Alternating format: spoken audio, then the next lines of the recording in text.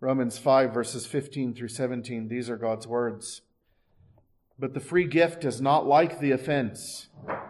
For if by the one man's offense many died, much more the grace of God and the gift, by the grace of the one man, Jesus Christ, abounded to many. And the gift is not like that which came through the one who sinned, for the judgment which came from one offense resulted in condemnation, but the free gift which came from many offenses resulted in justification. For if by the one man's offense death reigned through the one, much more those who receive abundance of grace and of the gift of righteousness will reign in life through the one, Jesus Christ. So far, the reading of God's inspired and inerrant word. Verse 14 left off by telling us that Adam was a type, was an example of Christ before Christ would come into the world. We heard and thought about this language of type and antitype last midweek. And the Lord Jesus coming into the world as a federal head, federal representative of those for whom he would live, for those for whom he would obey, for those for whom he would die and rise again. That is, all whom the Lord had chosen in him, who had believed in him before he came and who would believe in him after he came, since that is how the Lord Jesus would come into the world as the antitype, the great one of whom Adam was a copy. Adam was a type of him. And so that is emphasizing similarity. When it describes Adam as a type of him who was to come, it's saying Adam is similar to Jesus, or to use language that is used here and elsewhere. Well, here we have the one man and the other man. Elsewhere we have the first Adam and the last Adam. Adam, the first Adam, is a type of the last Adam. So the way our passage tonight begins in verses 15 through 17 is actually a little bit surprising. If you were telling somebody how similar two people were, you would not begin by saying, or might not begin by saying, but they're actually not that similar. Here's the ways that they are not alike. And that's how it begins. But the free gift is not like the offense. And he repeats it in verse 16. And the gift is not like that which came through the one who sinned. And so in verses 15 through 17 this evening, the Holy Spirit is giving us ways in which Adam and Jesus are different. And then in 3 weeks' time, the next time I will be with you for a midweek meeting. In verses 18 and 19, we will hear how Adam and Jesus are similar. But where this is going is to verse 20, where it says, "Moreover, the law entered that the offense might abound, but where sin abounded, grace abounded much more." That is the point. That's where he has been going since the all sinned of verse 12. And if you have a copy of the New King James, for instance, you see that M dash at the end of verse 12. "Therefore, just as through one man sin entered the world, and death through sin, and thus death spread to all men because all sinned." And then you have this long parenthesis. And the New King James closes the parenthesis after verse 17, because verse 18 begins with a "therefore," but verses 18 and 19 are picking up the similarity that was described or started in verse 12, but the conclusion is where sin abounded. So, sin entered the world, death through sin, death spread to all men because all sinned, and the conclusion of that thought is actually in verse 20. where sin abounded, grace abounded much more. And so last week in verses 12 through 14, we began by we heard in the sermon as a whole last week, how certain it is that we will be saved if we believe in Jesus Christ. How certain it is that you will receive all of the benefits of Jesus if you believe in Jesus. And the answer was, it is as certain as I am a sinner. And it is as certain as I came into this world dead in my sin. Because that happened in one federal head, and Jesus is another federal head. And so if I believe in Jesus, if I have Him, I am as certain to have God Himself. I am as certain to have God's glory. I am as certain to have God's joy, as certainly as I am a sinner now, and as certainly as I entered this world dead in my trespasses. Well, that was how certain the benefits of Christ are for the believer. This week, in verses 15 through 17, we have how abundant the benefits of Christ are for the believer, because this is the difference that he makes 3 times between Adam and Christ. Once in verse 15, once in verse 16, once in verse 17, is that the benefits of Christ are infinitely more abundant in Him than the detriments, the sin and the death, the sin and the misery and the death that came to us in Adam. So it's not like you have a balanced equation where you have the first Adam brought sin and misery and death, and exactly contrary to that, the last Adam, the Lord Jesus, has brought in righteousness and life and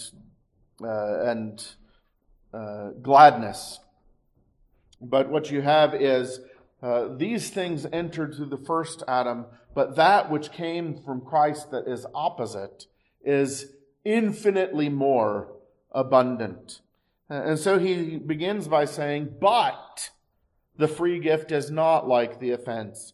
And there are some different conjunctions that can be translated but in the New Testament. This is one of the stronger ones, and it's a happily strong conjunction. He's drawing a significant contrast, a sharp contrast now. Before he gets to the similarities in verse 18 and following, he's drawing a sharp contrast. And the 3 contrasts are these: that in Jesus, goodness superabounds by grace. The gift of Jesus' life and righteousness and goodness superabounds by grace, where Adam's offense had abounded. And in verse 16, that justification in Jesus superabounds where condemnation in Adam had merely abounded. And then in verse 17, that life superabounds in Jesus, whereas in Adam death had merely abounded. So first in verse 15, goodness superabounds in Jesus, where the offense had abounded in Adam. The free gift is not like the offense, for if by the one man's offense many died, much more the grace of God and the gift by the grace of the one man, Jesus Christ, abounded to the many. So here you have the much more language and the abounded language to say that the grace and the gift by the grace that is in Jesus was much more than the offense by which the many died. Adam's offense is the offense of a man. And there's another imbalance here in the 2 parts of the verse in verse 15, and see if you can hear it if I read it with a little bit of emphasis. For if by the one man's offense many died, much more the grace of God and the gift by the grace of the one man, Jesus Christ. So on the one hand, you have the offense of one man. On the other hand, you have the grace of whom? Look at verse 15. Because it actually has two objects, doesn't it? The first time it talks about the grace, it talks about the grace of God.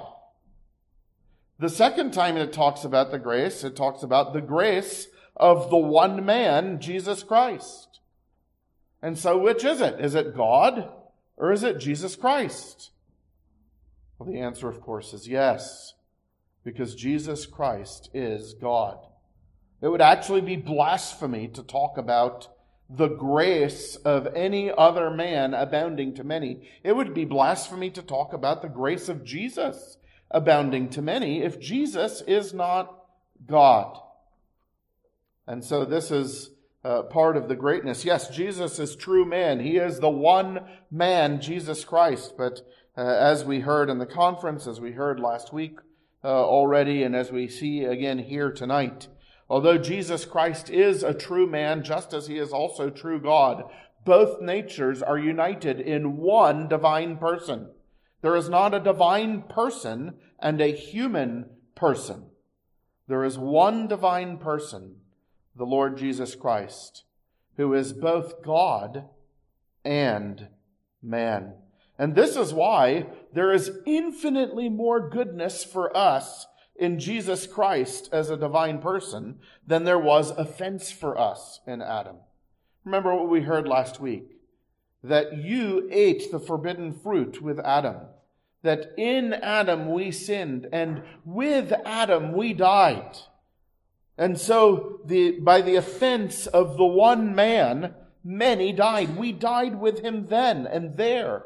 That's why when we come into this world, we died before we existed, as we were federally represented in him. That's why when we come into this world, we come in already dead in our trespasses, because we were federally represented in Adam when he sinned.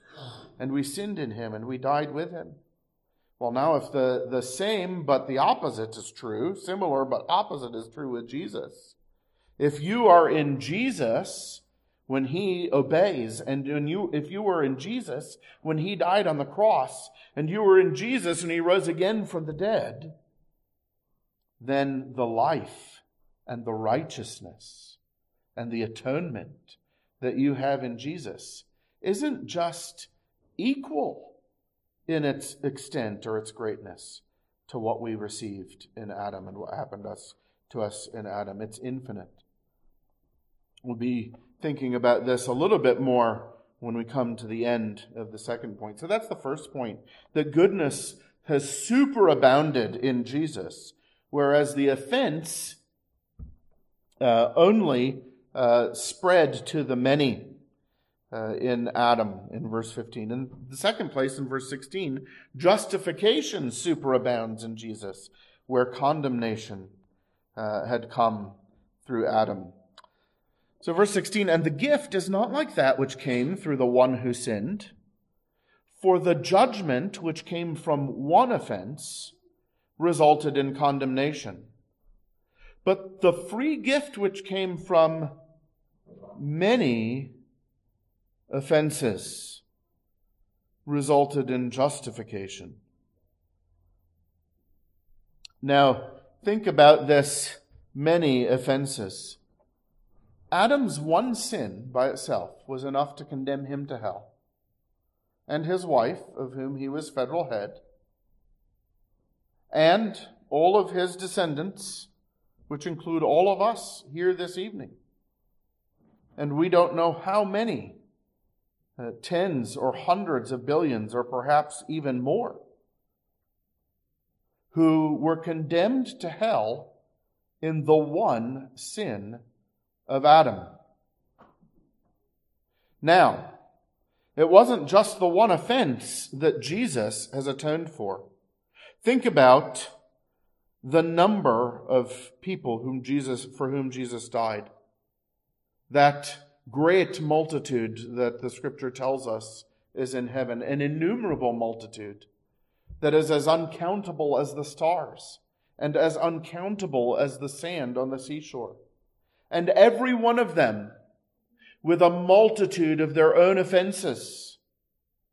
And every one of them represented in all of their fathers going back to Adam, in all of their offenses. Remember last week why the Lord Jesus had to be born of a virgin.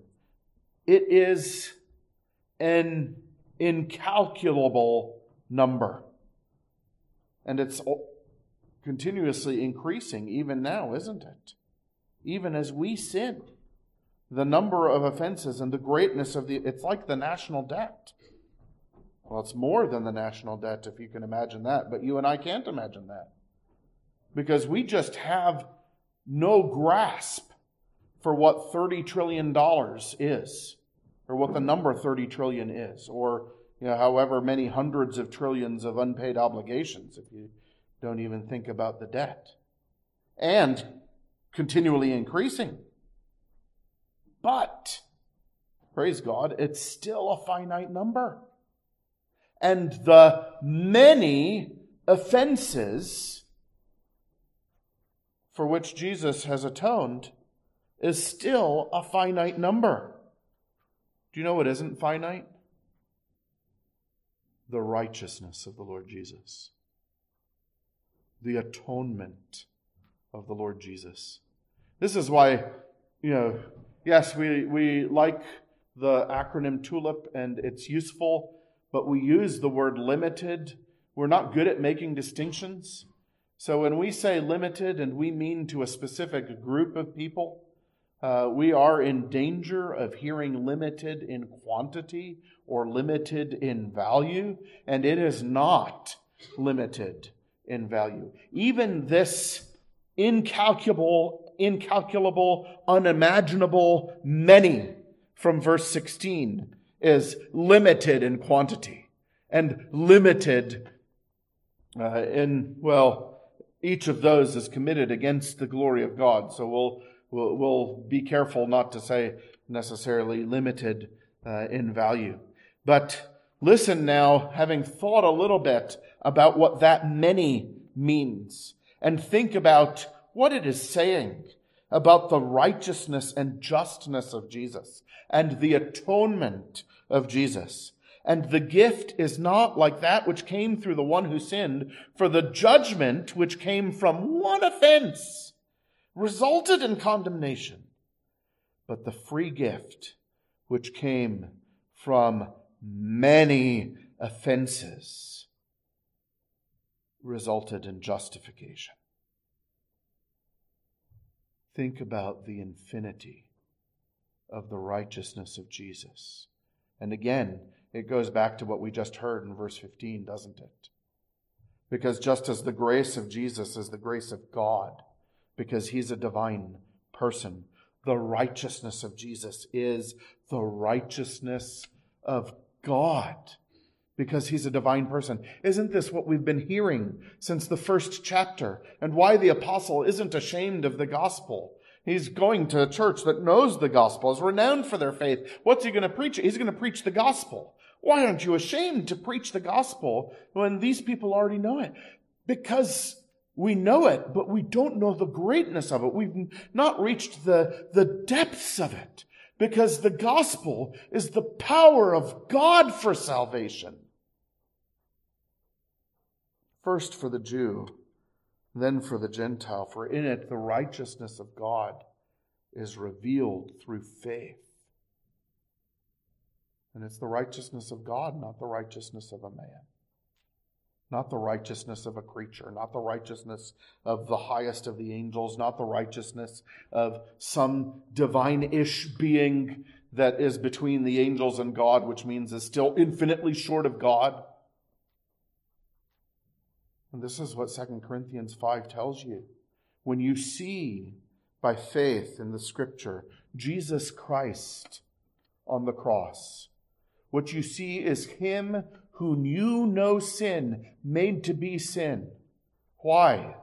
2 Corinthians 5:21 says, God made him who knew no sin to be sin for us, so that we might become the righteousness of whom? The righteousness of God in him. The righteousness of God through faith in him. Now think about that many, and think about that justification in verse 16. Which of you have sinned enough that the righteousness of Jesus cannot stand for you? That the atonement, the ransom, the redemption, the payment of the Lord Jesus Christ would not immediately and completely and eternally blot out and wipe away all of your guilt. There is nothing that you or I could have done. He's talking about a whole world of sinners, an uncountable multitude of sinners, and the uncountable multitude of their sins. And he's saying, look at the greaterness of the justification that comes through Jesus by comparison to the condemnation that came through Adam. And that's the justification. That's the righteousness, the right standing before God that is offered to you in the Lord Jesus Christ. Will you not have him by faith and receive him as the payment for your sin and all of the righteousness that you would ever need before God? And would you not, just as we thought about last week, about the certainty of the benefits that we have in Christ, would you not now worship God from all of your heart at the abundance of the benefits that you have in the Lord Jesus Christ? There is infinitely more justification in Jesus Christ than there was condemnation in Adam. Well, in the last place, the grace of Christ and his goodness in our place, not just good for those who deserve only punishment, or mercy for those who deserve only punishment, but also strength for those who have only weakness, goodness for those who have only badness, the grace superabounding by comparison to the offense. Verse 15, his justification superabounding by comparison to the condemnation. Verse 16, and now his life superabounding by comparison to the death. It's been a hard week and a half or so for those of us who pay attention. If you have any compassion at all, to think about the tens of thousands who have already perished as a result of the earthquake in Turkey and Syria, and the vast majority of them under the darkness of Islam. You think about the great danger to faithful churches and the 7 churches of Asia Minor. Do you know what Asia Minor is? They surround the center of the earthquake, and the warning that the lampstand would be removed, and churches that didn't remain faithful after the warning. And the lampstand was removed, and the darkness of Islam came in. And 1,500 years, 1,400 years after that, tens of thousands perished in one fell swoop. And many still. Death abounds. Not just the death in which they left this world, because they left suddenly, but being a descendant of Adam, as we've been hearing, is a pandemic with a 100% mortality rate. We will all die, and we all came into this world spiritually dead. That's the great thing, because there are so many around us who are dead in their sins, and they will die. And if they do not receive the first resurrection before they receive the first death, then they will suffer the second death as well. Verse 17, for if by the one man's offense death reigned through the one, much more. There's another one of those much mores.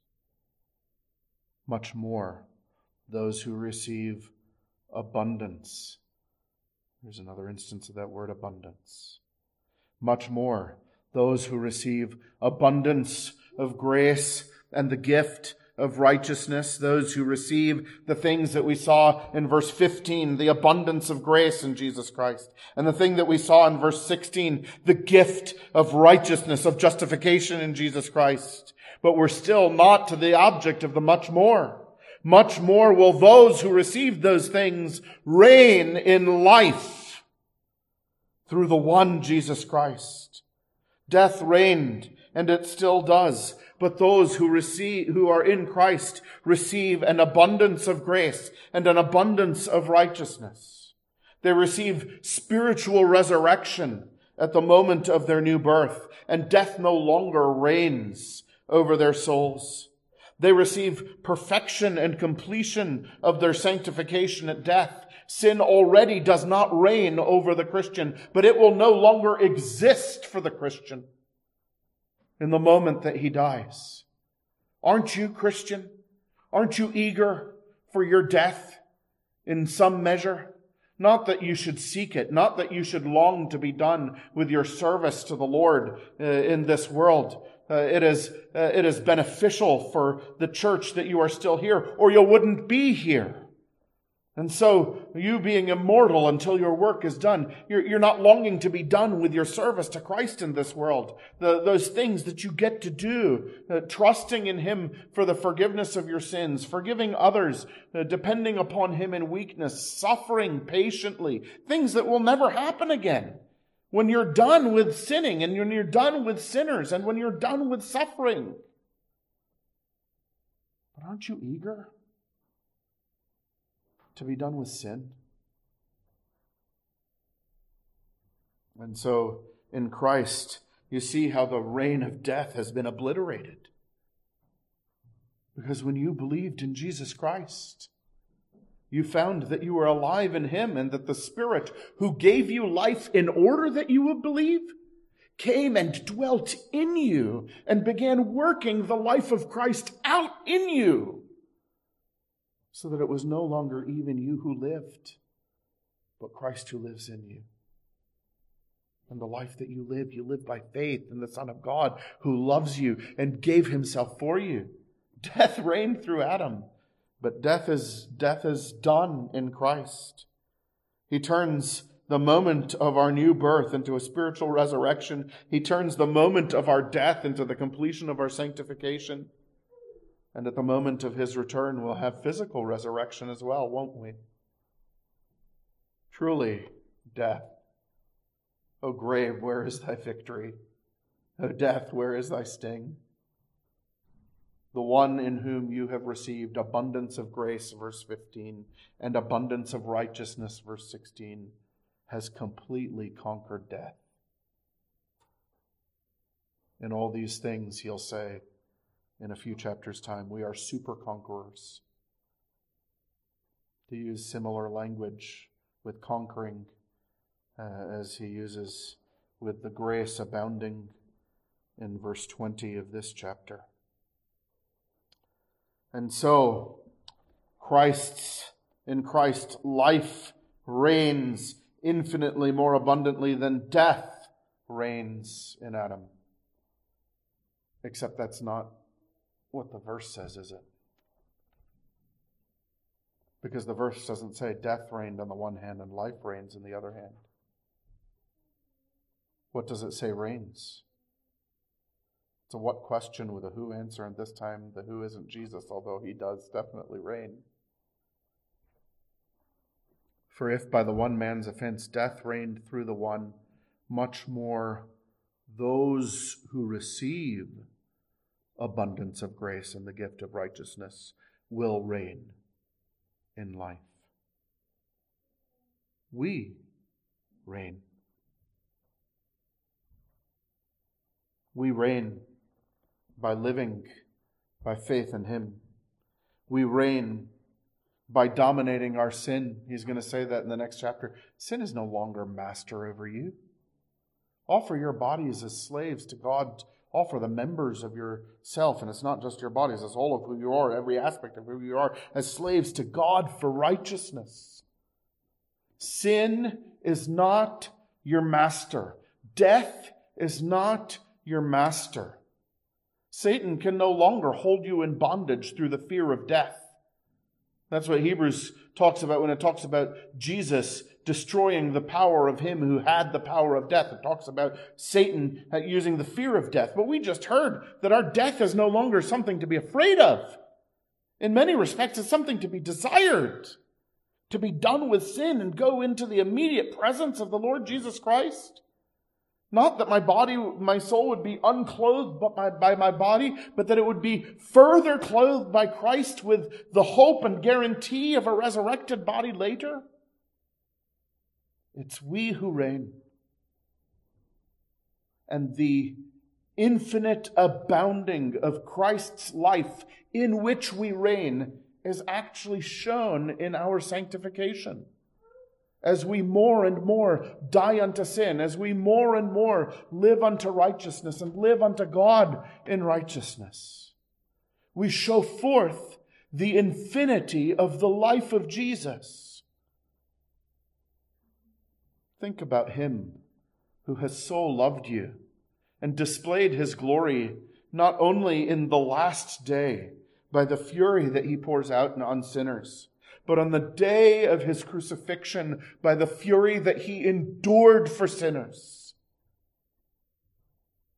Shall you not display the glory of his life, the glory of his love, by killing your sin? Is there any sin in any of our lives that is worth not showing the kingship of Jesus and his victory over death? Start reigning and living by rejoicing in God. Outwardly, we are still wasting away. I'm never going to get to dunk a basketball. Well, a full-size basketball. And the ship has long sailed probably on anything approaching.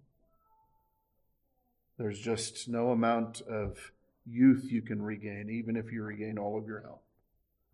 Outwardly, we are wasting away. You young people, by which I mean anyone under 28, you don't know it yet. But you have been dying since you were born. And pretty soon your mind will go. Don't waste your mind. Use it. Use all of the neoplasticity that my son likes to talk about. Use all of your ability to learn things quickly that you still have. To learn as much as you can of God and his word and his world, that you may be useful in it as well. Your strength is going to go. Use what strength you have now for your Savior. Conquer sin, conquer death in the life of Jesus Christ. There's infinite life in him. You will never run out of the resources by which to kill sin and live unto God. Outwardly, we are wasting away from the first Adam. But if we have Jesus Christ by faith, and his Spirit is applying him to us, inwardly we will be renewed day by day. And we can begin to enjoy eternal life already. Isn't that what he was describing at the beginning of the chapter? Rejoicing in the hope of the glory of God.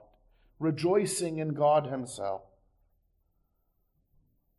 You see, when you consider what Adam did and what happened to mankind, if you consider that just by itself, you think that was an unimaginably significant event, an unimaginably great, using the word to talk about quantity, not quality, event.